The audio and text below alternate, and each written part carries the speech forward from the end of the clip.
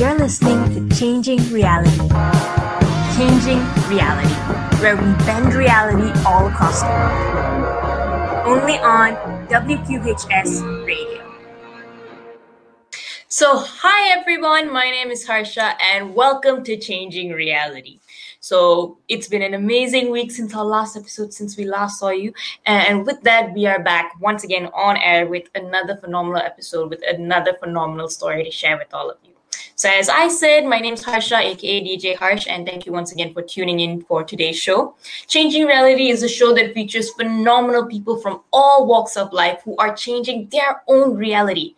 And we'll be hanging out and interviewing social change makers, entrepreneurs, business owners, to even artists, musicians, and inspiring individuals from all across the world. And a few from the Penn campus here too.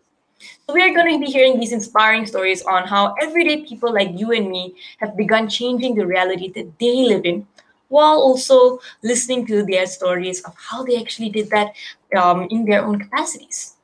And I wanted to do this show simply because I feel like there are a lot of people out there who do phenomenal things and make waves in the lives of others around them. And I'm super passionate about uncovering those stories and learning how people are changing the world with the resources that they have, and how many of them, like our speaker today, have actually achieved global heights and created global impact through the things that she's done. And personally, I founded and run a youth movement called Ascendance here in Malaysia, where I'm from, which collaborates here with the Malaysian Ministry of Education to provide an alternative learning platform for any student who wants to change their own reality. We work with students from elementary to high school through various projects, sessions, experiential learning activities to help them discover their passion, learn about themselves, and at the same time go out there and get the experiences that they need to come back and create their own careers. Create their own careers, not just for themselves, but careers that create meaningful impact for those around them too.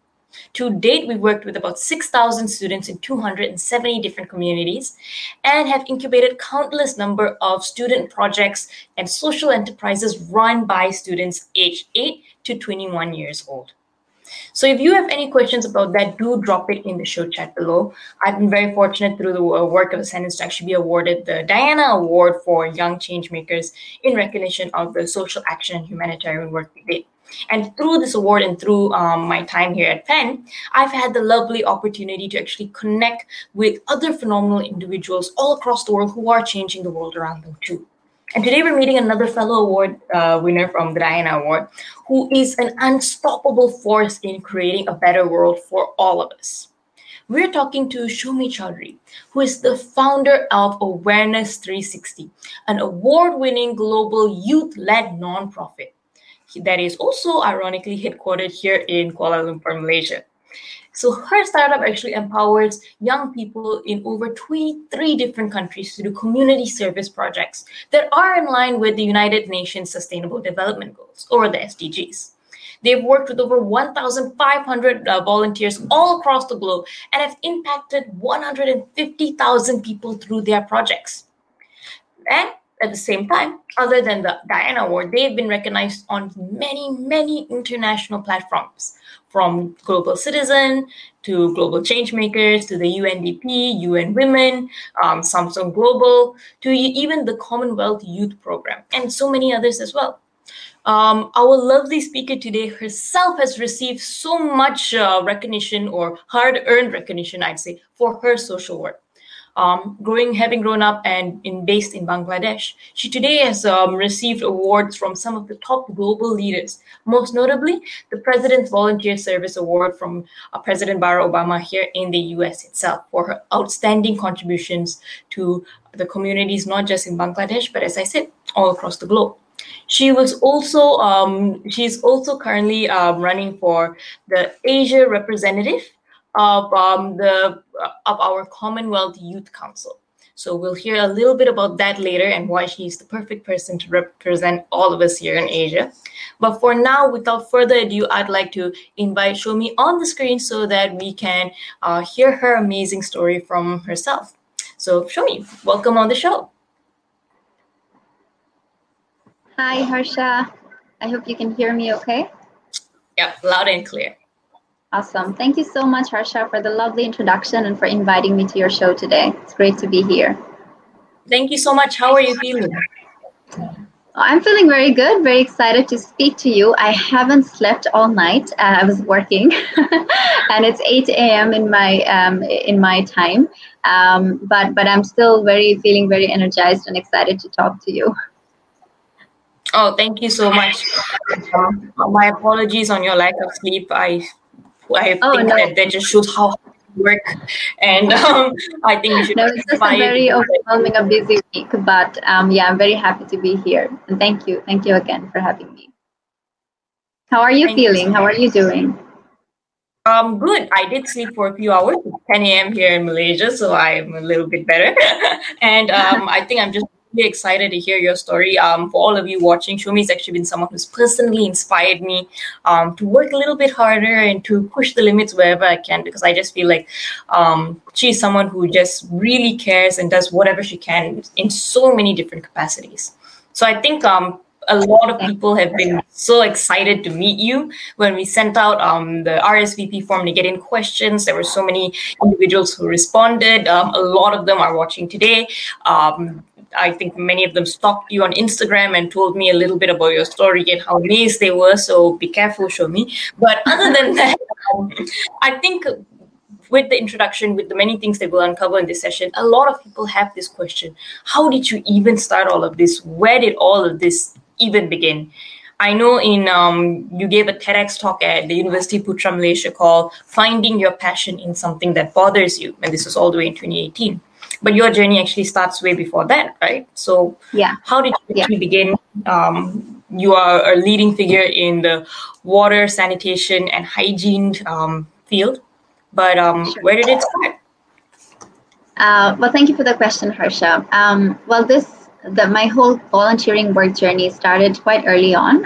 So I was about 13 years old when I started doing volunteering work in my country. So right now I'm 26 years old. So it's been over 13 years. And my initial inspiration was from my dad. So my father works at he's a Rotarian. So I grew up seeing him doing different kinds of community service work. So I have like photos of, like us going to events together, doing stuff together. So I guess that is where my initial inspiration came from. Yeah, and on the other hand, my mom used to be a very good singer, and she was a cultural enthusiast, and she would like me to, do different kinds of stuff and get me enrolled into like music school, dance school, art and craft, like too many things really.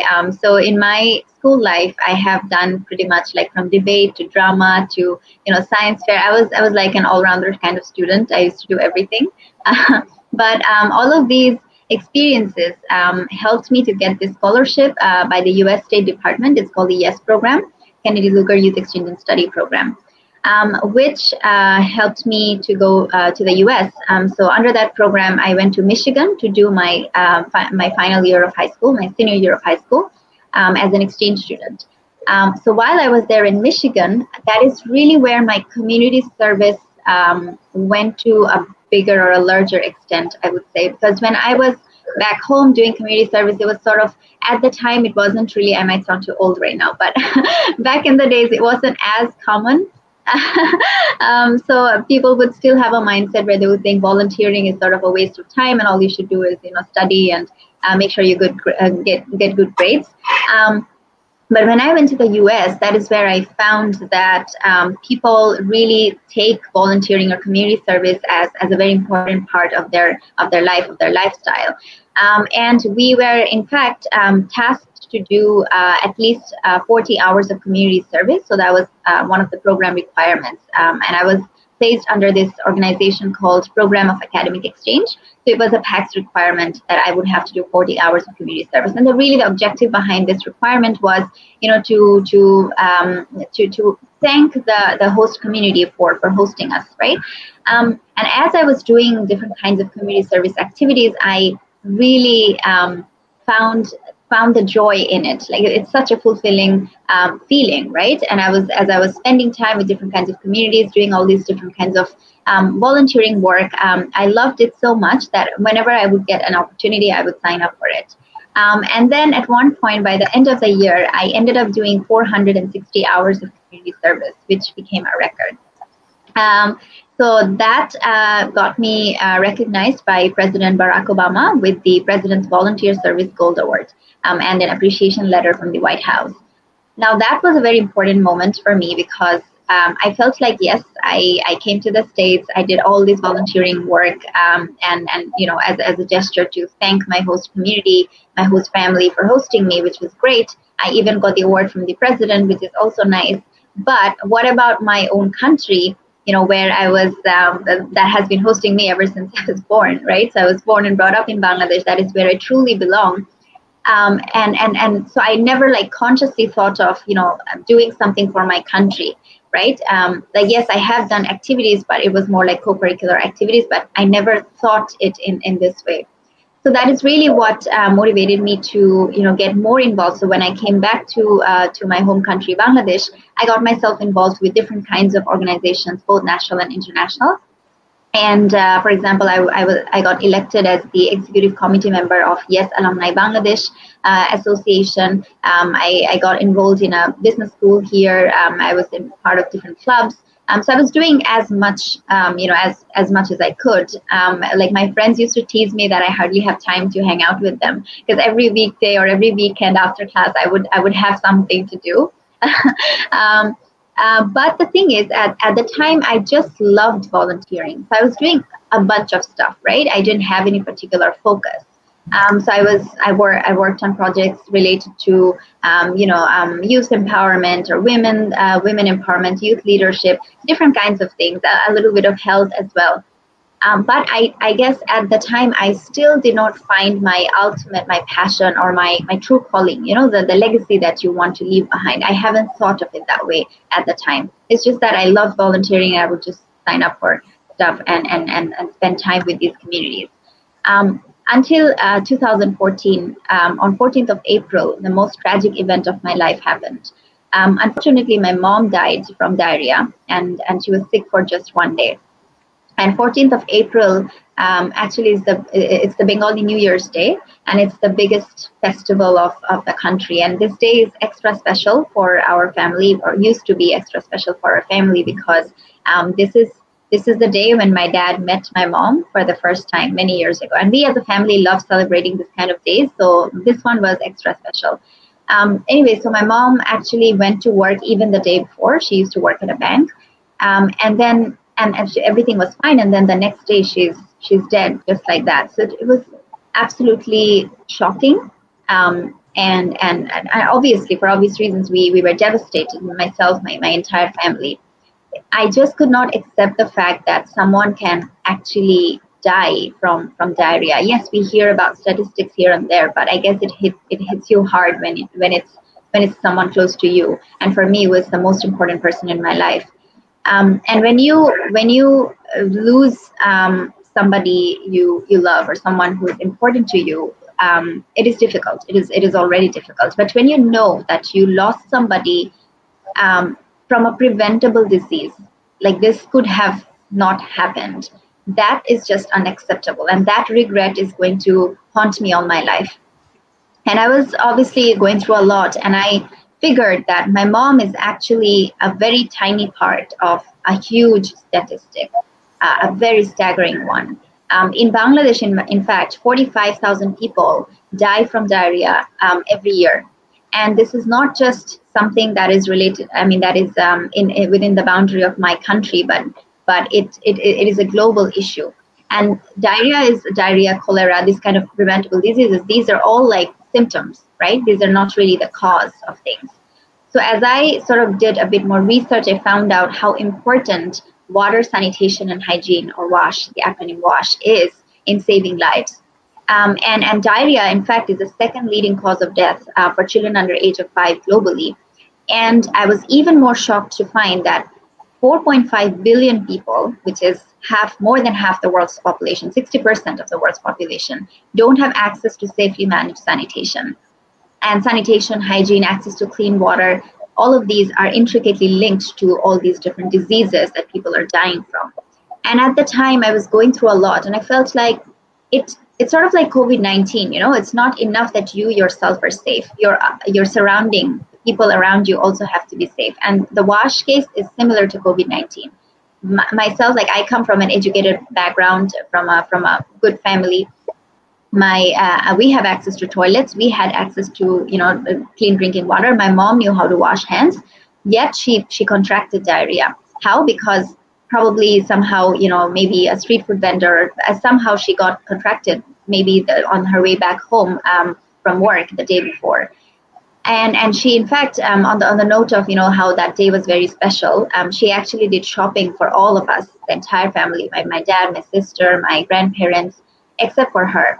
And I don't know, it's probably a coincidence, but and then she told me and my sister that, Shomy, if you don't, tomorrow early morning, if you guys don't wake up early, because we usually tend to sleep in when it's a holiday, and she was like, if you guys don't wake up early to attend, as I told you, like she used to be a very culture enthusiastic kind of person. She was, and usually on New Year's Day there's like a cultural events that starts like really early on, like right after sunrise or something.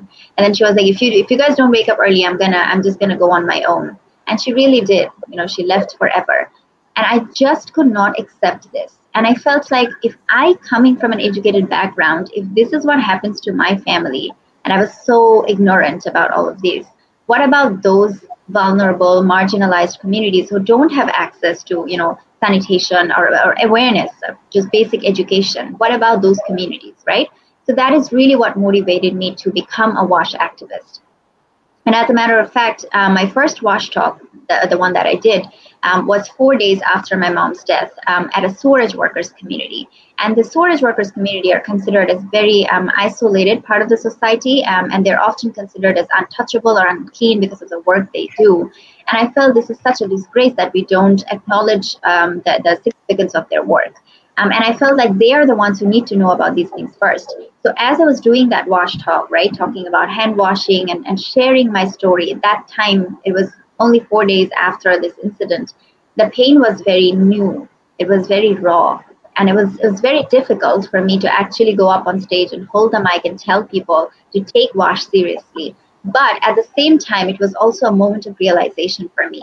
And I felt the incredible power of storytelling.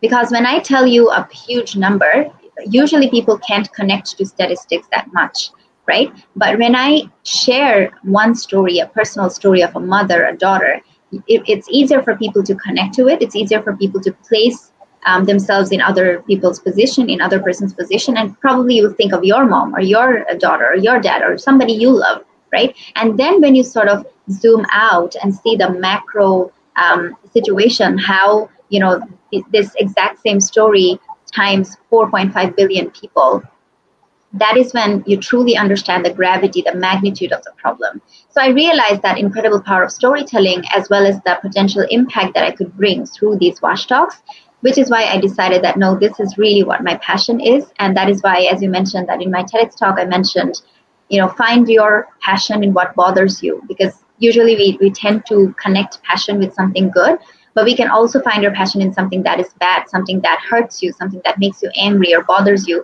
so much that you won't rant about it, but you will also take action. So that is really what I did. And that is how, sort of in an unplanned way, I came into the water, sanitation, and hygiene space.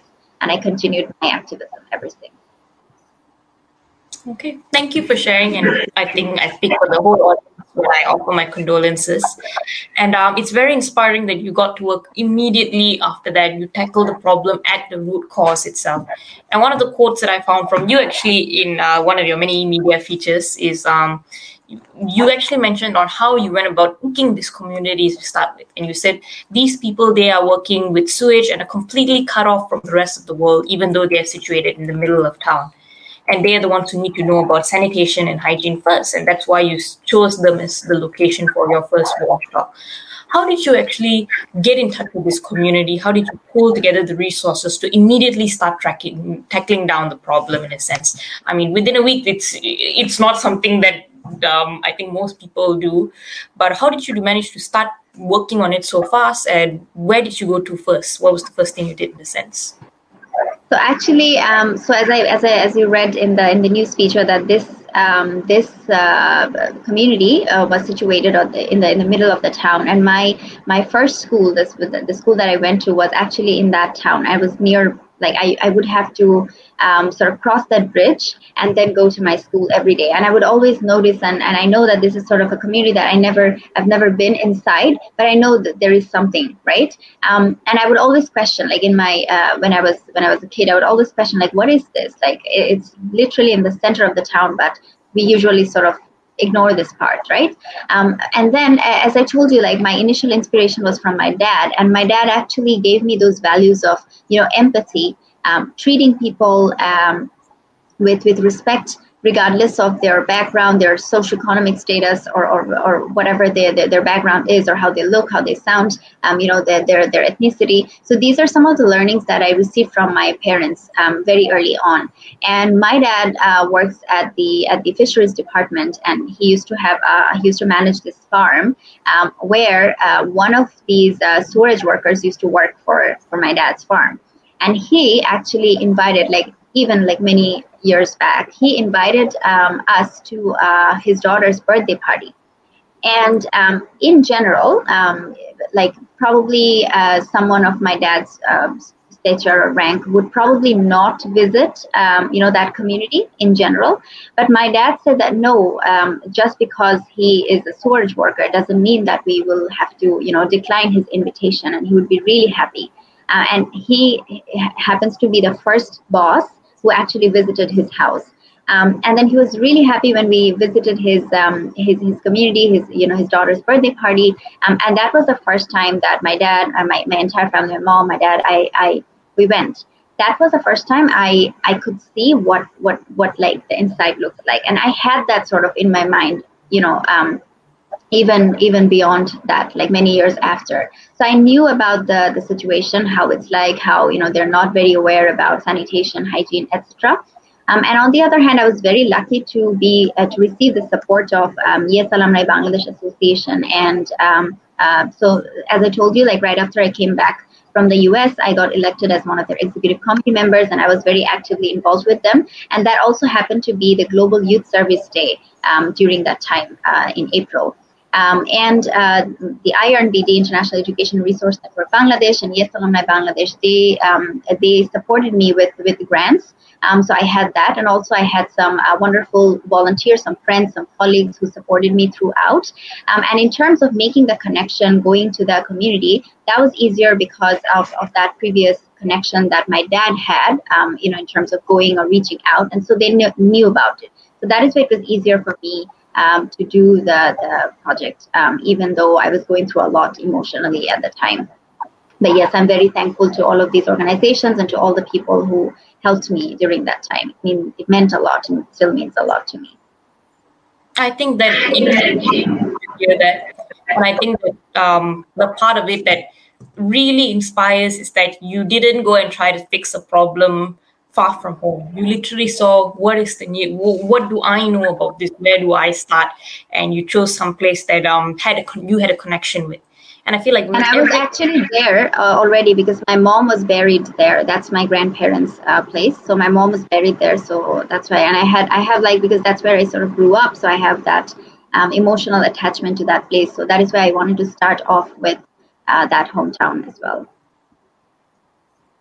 Yep, and I think that is a very heartwarming thing to hear, in a sense that you went back to your community and you started there first.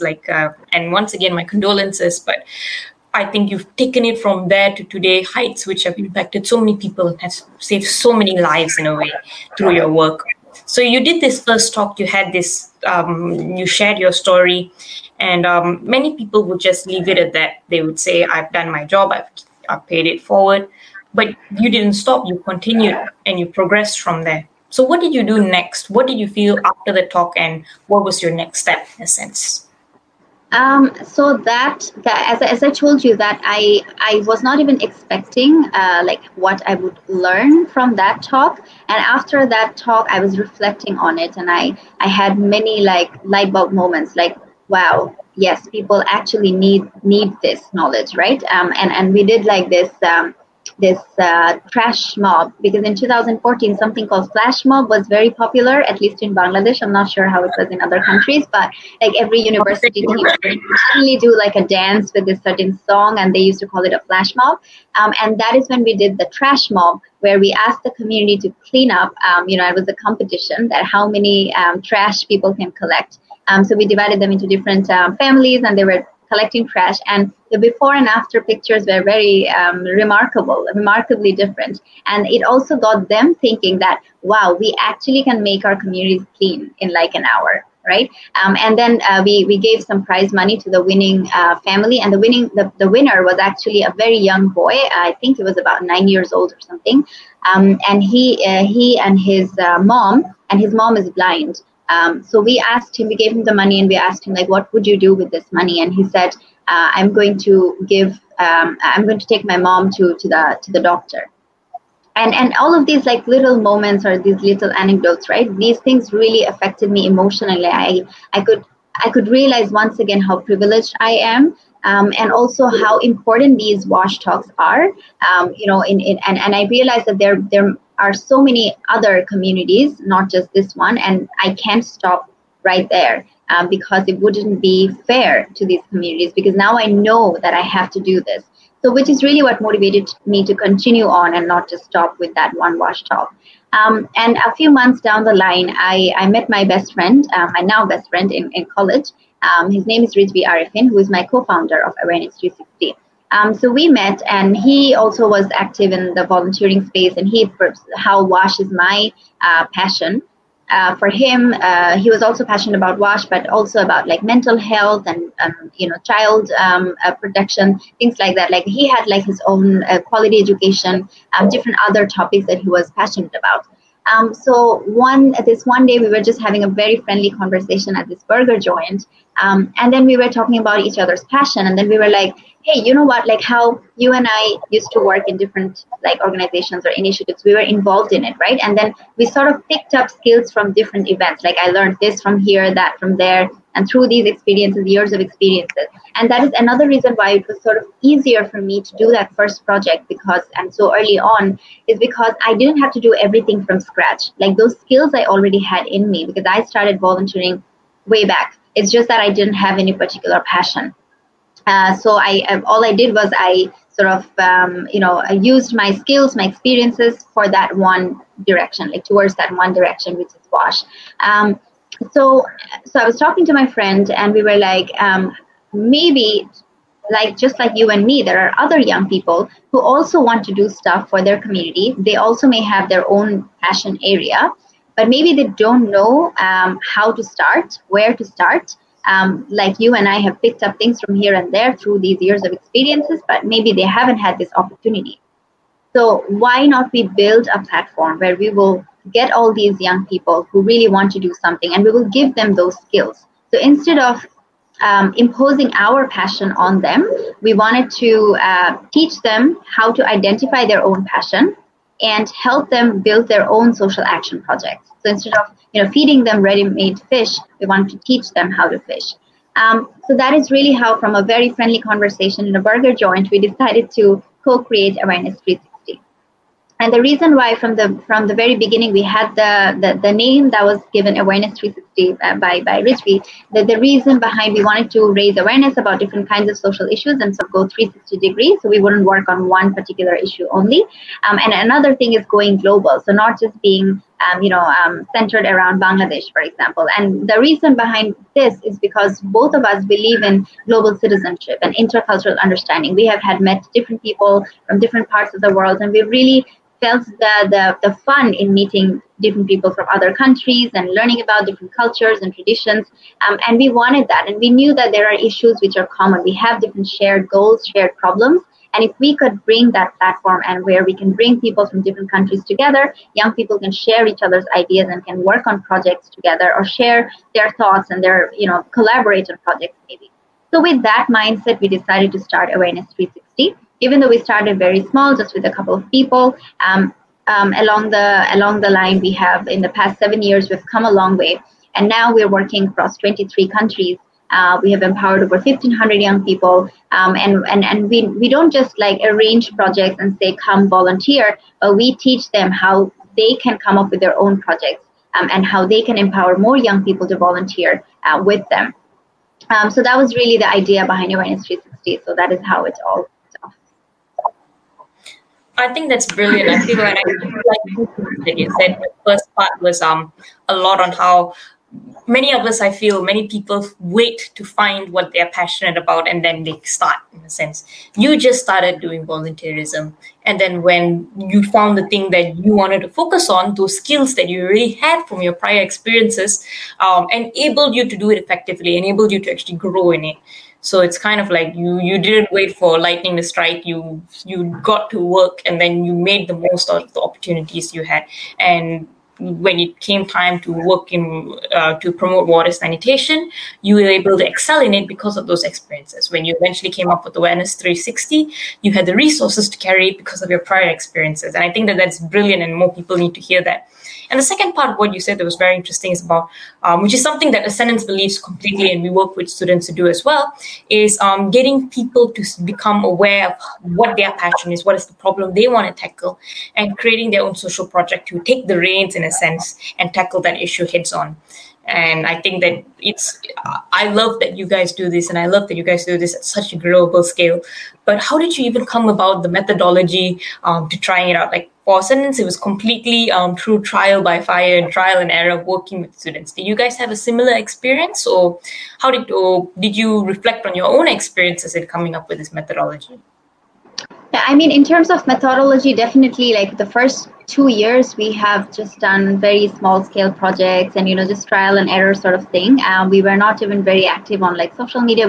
We've really learned by doing, and now we are like, if we look back and we see how we do stuff now and how we even handle projects, situations now versus how we used to do it back then, it's completely different. So obviously we have learned a lot along the process.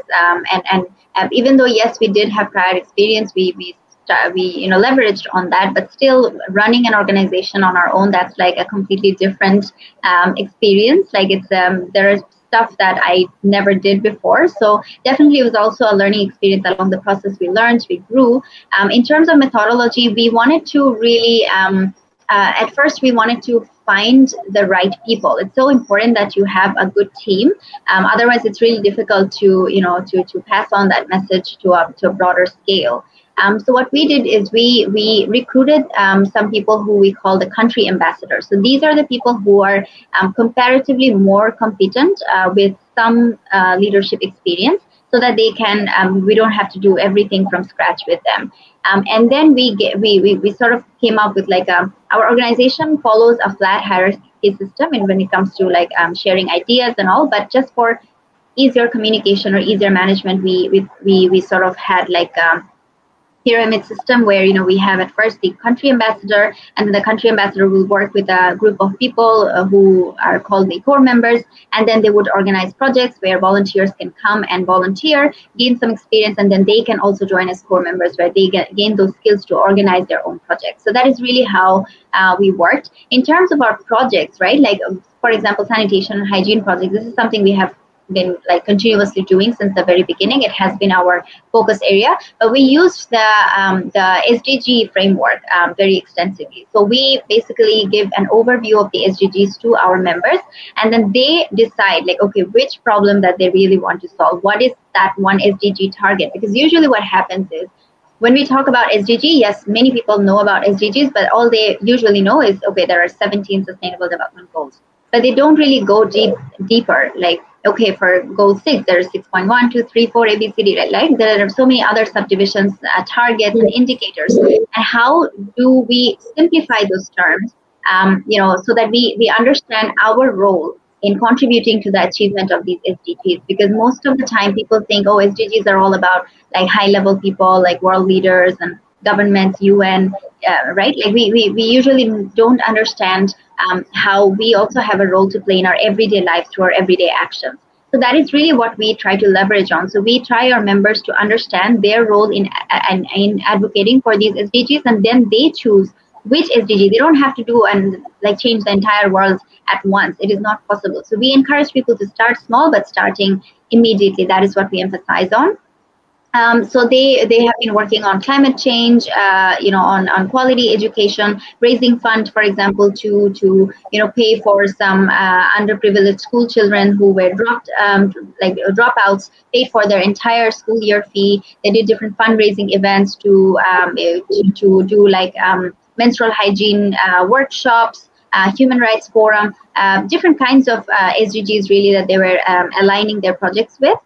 In terms of sanitation and hygiene, we have a sort of, yes, we started with the storage workers, but now we're working with like the sex workers community, the refugees. Bangladesh has the world's largest refugee camp at the moment.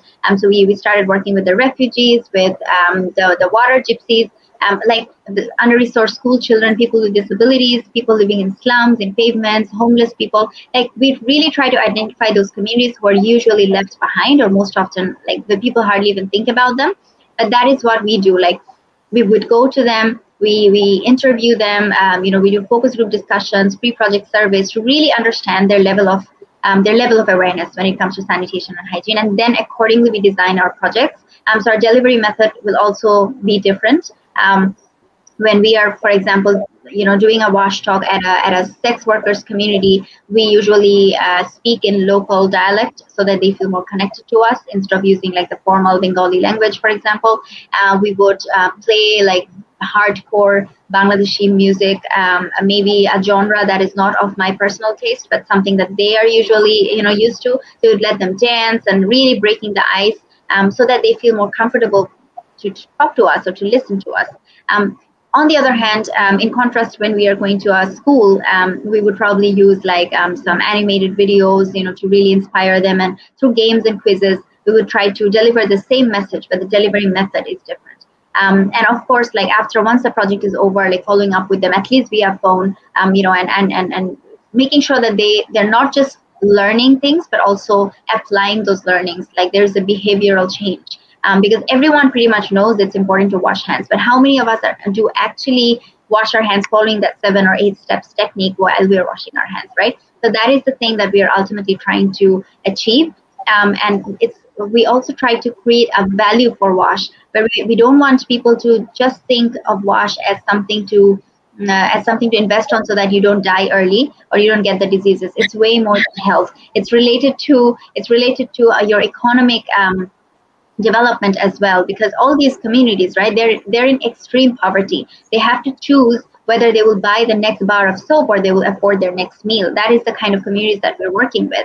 So for them, it is difficult, and shifting mindset is a long-term process, and it's difficult to make them understand why they should invest in a bar of soap, while maybe sacrificing a little bit on the meal part. It's really difficult for us even to tell them that, right? And which is why we're also trying to focus on the policy side of things. Yes, working at the grassroots level, trying to make them understand the true long-term economic impact of WASH, because it's proven by research, by WHO, in fact, is that if you invest $1 in sanitation and hygiene, the return is $4. So it's fourfold the return. The economic impact is huge. And it's because you'll be more productive as a nation. There will be reduced healthcare cost. So it's really good for them to help them come out of extreme poverty. So that is the value of WASH we're trying to create in these communities.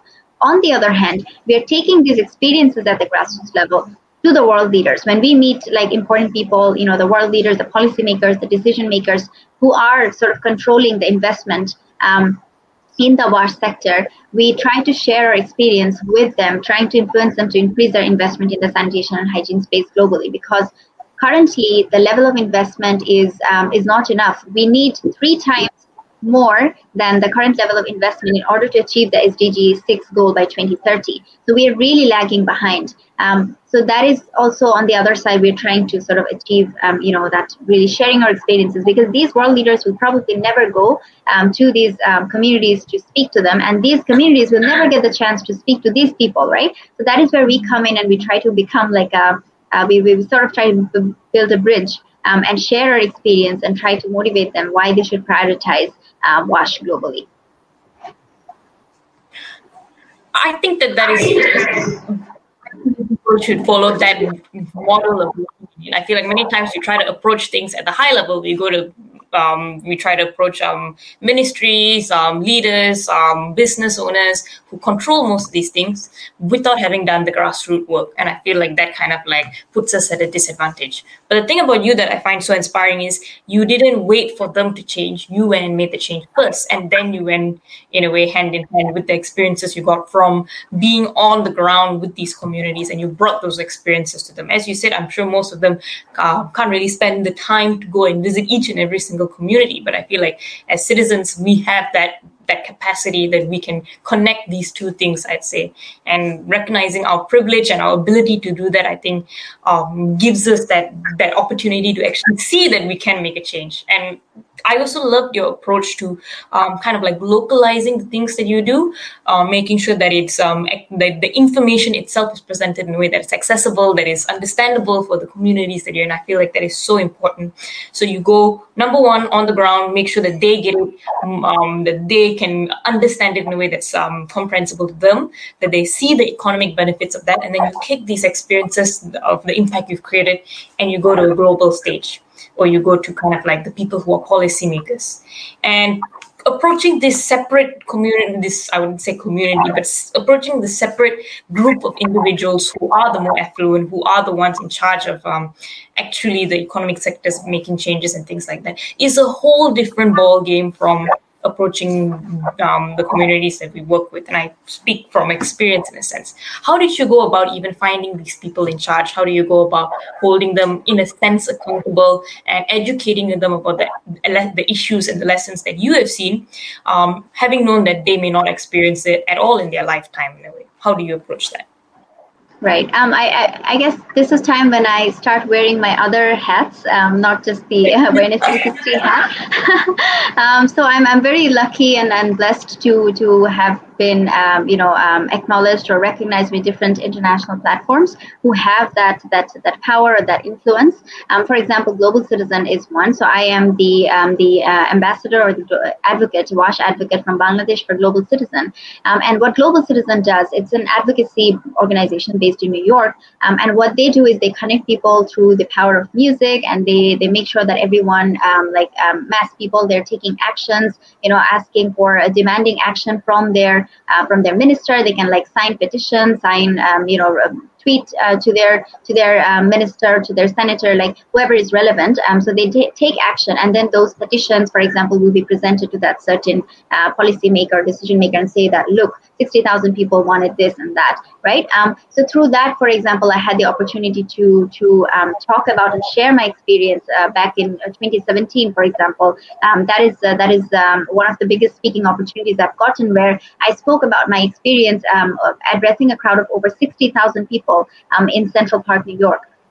And that was attended by tons of prime ministers and presidents and ministers and really high level influential people. And when I attended different kinds of policy meetings or policy forums, high level meetings, I get to meet these people. That is when I use those opportunity to share my experience at the grassroots, so that they feel they understand where I'm coming from.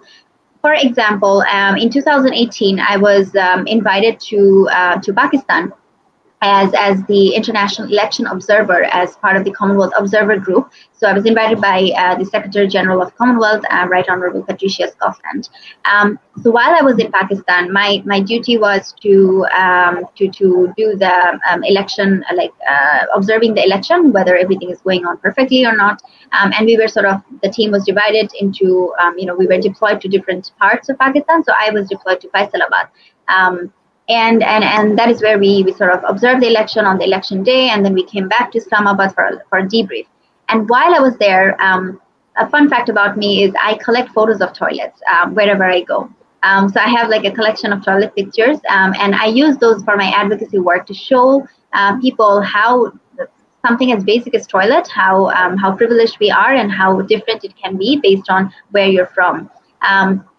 So just by habit, for the sake of my hobby, I was also checking out the toilets of the different villages that I've visited, the different schools which were used as polling stations during my visit. And I took photos, and some of those were like extremely horrible. And I knew that this is my chance where I felt that it is. And I spoke to the voting the polling station, whoever was in charge, right? And I was talking to them. I saw voters waiting in scorching heat for like 2-3 hours, like old people. The lady who was in charge of the polling station was a pregnant lady. She could not go to the toilet the entire day. And even though my direct role was not to go and check whether people have access to toilets or not, but because I'm a WASH activist, it just came on naturally, right? And so when I spoke to her, I felt really bad, and I felt that, no, I have a responsibility to talk about this. And I felt that no matter like wherever the election is, election commissions should ensure that for voters and polling station officers, like whoever is related to the entire electoral process, they should provide access to clean water and toilet to the basic minimum to all these people. So when we came back to Islamabad for a debrief, and we were working on our report that was to be shared with publicly, as well as with the Pakistan Election Commission, I was championing for that recommendation, so that is passed for that report. It was very important, but maybe all of them, my team members, were not very much on board with the idea in the very beginning, because they thought that it is not directly related to election, right? Which is normal for them to think about it. But then when I showed those photos and when I really made my point, they understood that. And for the first time in that report, this recommendation was passed, which is provision of water, clean water and toilet, and it was recommended to the Pakistan Election Commission. Now this was an opportunity that was not even directly placed to me, but I made the right use of it somehow, right? And that is like a monumental achievement for me, I personally. On the other hand, when I was in Fiji attending the Commonwealth Conference of Education Ministers, there are like incredible people, like super high level, and there was this session called I think it was titled something like "Who Are We Leaving Behind?" And I knew that this is my chance. I need to, take the mic and share who we really are leaving behind, because these are the people I'm working with. I have been there. I have seen that myself. So the first thing, I took the mic and I said that the people who we are leaving behind will probably never come to a fancy Sheraton hotel like this. I sort of use sarcasm, but then I try to make my point that the people that we're leaving behind, and then I raised the point about modern slavery and how they're being victims of human trafficking, and so many other issues also came up. So these are some opportunities. Maybe not all the time people will say that, oh, come and talk to this minister and talk about your experience, but sometimes you just have to see that opportunity and take that, have that courage to really go and speak up. So that is, I guess, what I have been trying to do. At least. Part of your story that I think we all need to pay special attention to is the fact that you don't just wait for a direct opportunity. You make every opportunity matter in a sense. So whether it's directly or indirectly related to your work, because of the way, I guess, you're wired in a sense, you make the most out of it. And that is why you're so effective. That is why you're actually making policy changes, not just for Bangladesh, not just for your advocacy work here in Malaysia, but in all around the world. And I guess my question for you, based on your model of how you operate, based on your highly localized and yet your global impact, I would have to ask, how do you find people like you? Like, I mean, Awareness 360, you mentioned that you've got all of these community leaders all across the world, 23 different countries. Where did they come from? Did you clone yourself and dress yourself differently and send you to 23 different countries? Or like, so I'm so proud. No, in the past several years, I am so proud to see that young people, we have look at yourself, for example, right? Young people are doing extremely inspiring stuff all around the world. So it's really about giving them the opportunity and inviting them to join the movement that you're leading or you're creating. So for me, it was really that simple. Like all we did was people resonated with our story, with our values, with our projects. They have seen the kind of work that we are doing, and I guess that is really what motivated them to join our organization. For example, like just the other day, we closed the recruitment for our summer internship program, and our target was having like 100 applications to the most, because we would only take like 25 to 30 interns at max, and then the applications we got was 645. And now we said we will get back to the shortlisted people in a week, and we just don't have the time to go through all the applications in a week because it's so many. But I guess we're very thankful to all the young people who really follow us, and who really try to join our movement. Like all the time we keep getting messages that they want to join us, but unfortunately we can't have everyone, even it's out of our capacity. So we have like a certain, like for example, our annual recruitment for members is in October, and then now we're doing internship recruitment in every summer.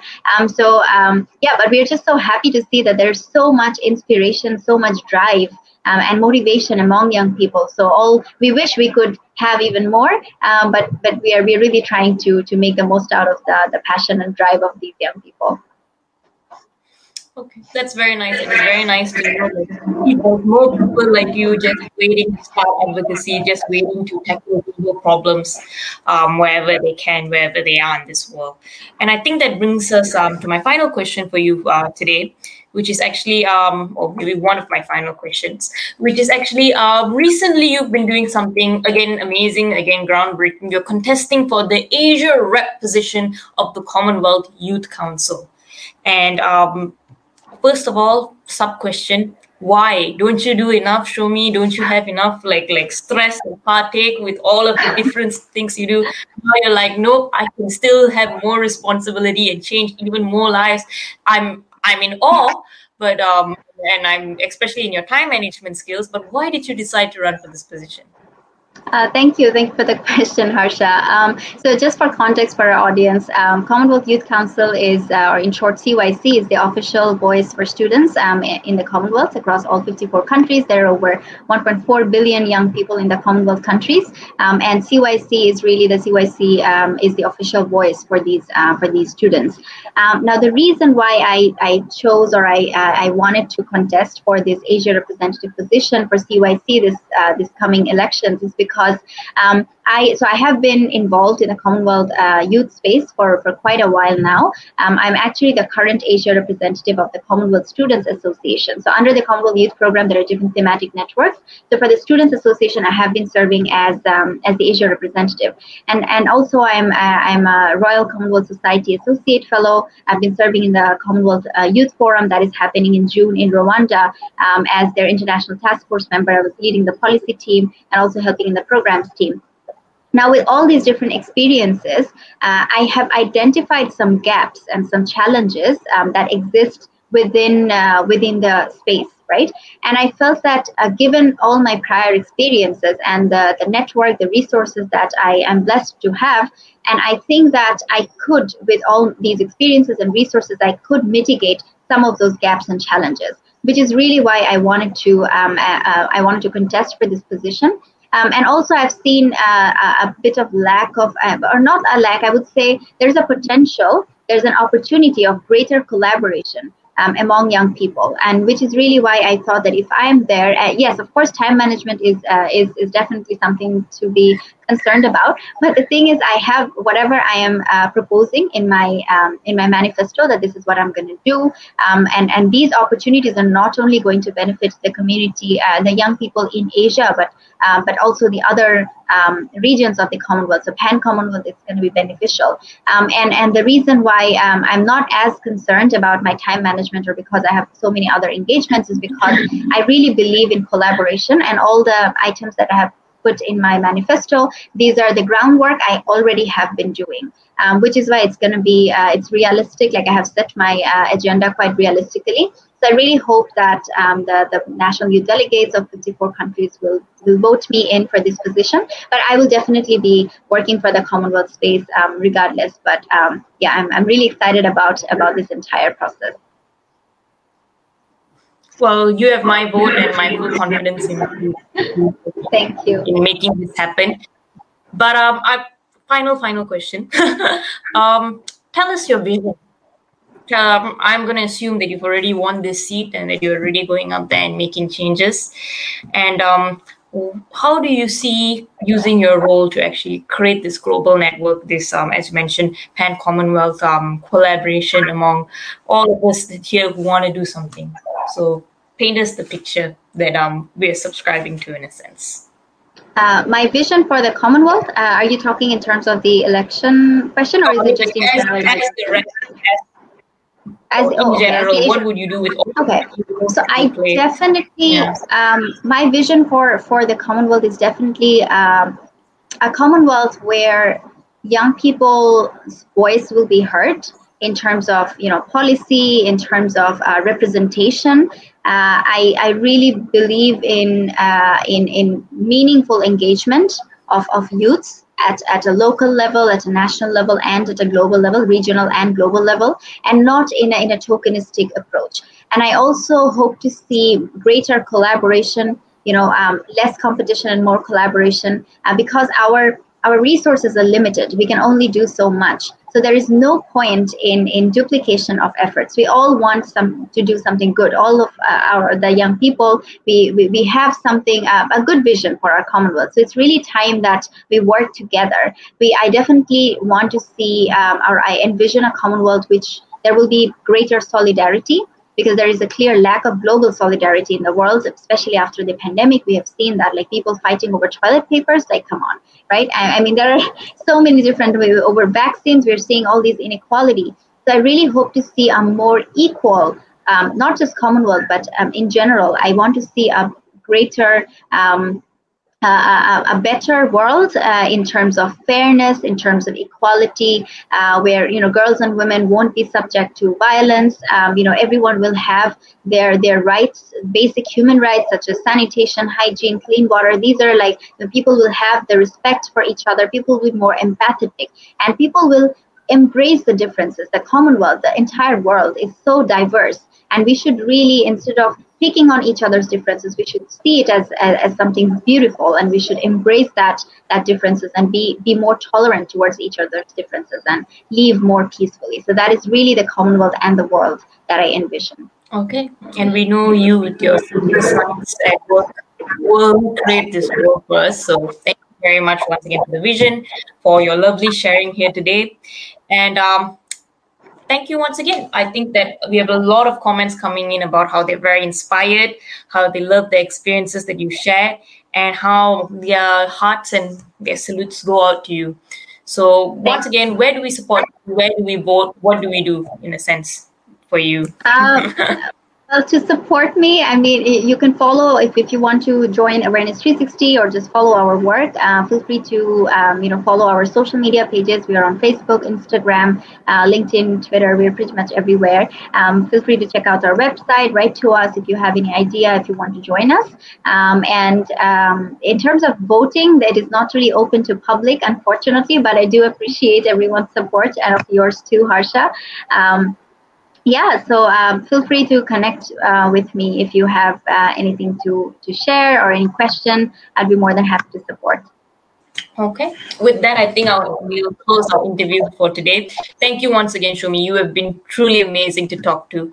And thank you, Harsha. Have a lovely, incredible time. Thank you. And I would like to congratulate you and thank you. I'm very proud of everything that you're doing. I'm really happy that we got connected through the Diana Awards, and you're doing fantastic work. And you're a great host, by the way. So thank you so much for having me. Thank you so much. And see you around. And hopefully we'll make a better world, all of us, the audience, you and me together. This has been Changing Reality. Thank you all. And thank you, Shomy, once again. See you guys next week, once again at 10 p.m. EST and wherever it is around the world that you're tuning in from. Bye. You're listening to Changing Reality. Changing Reality, where we bend reality all across the world. Only on WQHS Radio.